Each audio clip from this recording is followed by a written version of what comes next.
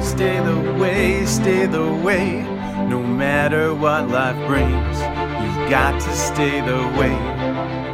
Praise the Lord. It is a glorious day, this 31st. I'm praying I can come back and go through all of this glorious proverb. I love the 31st. It only comes around 6 times a year, and the application I have today is very simple.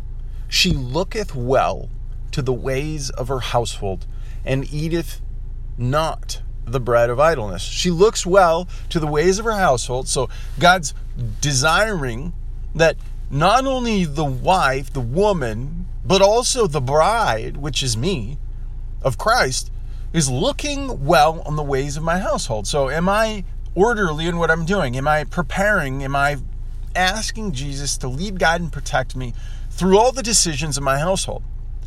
And then the second part, eating not the bread of idleness. I'm not being lazy about it. I'm not being second-minded about it. I'm not setting things aside and not doing them for months and months. I want to be active. I want to make that decision now. I want to make a change for the good and glory of God today. Now, if that's an encouragement to you, I know it sure is to me. I'm going to come back and listen to this later because I know when I forget, I need that uplifting encouragement. But I would grandly encourage you to go through the 31 verses today. Read through them all. It is an amazing blessing.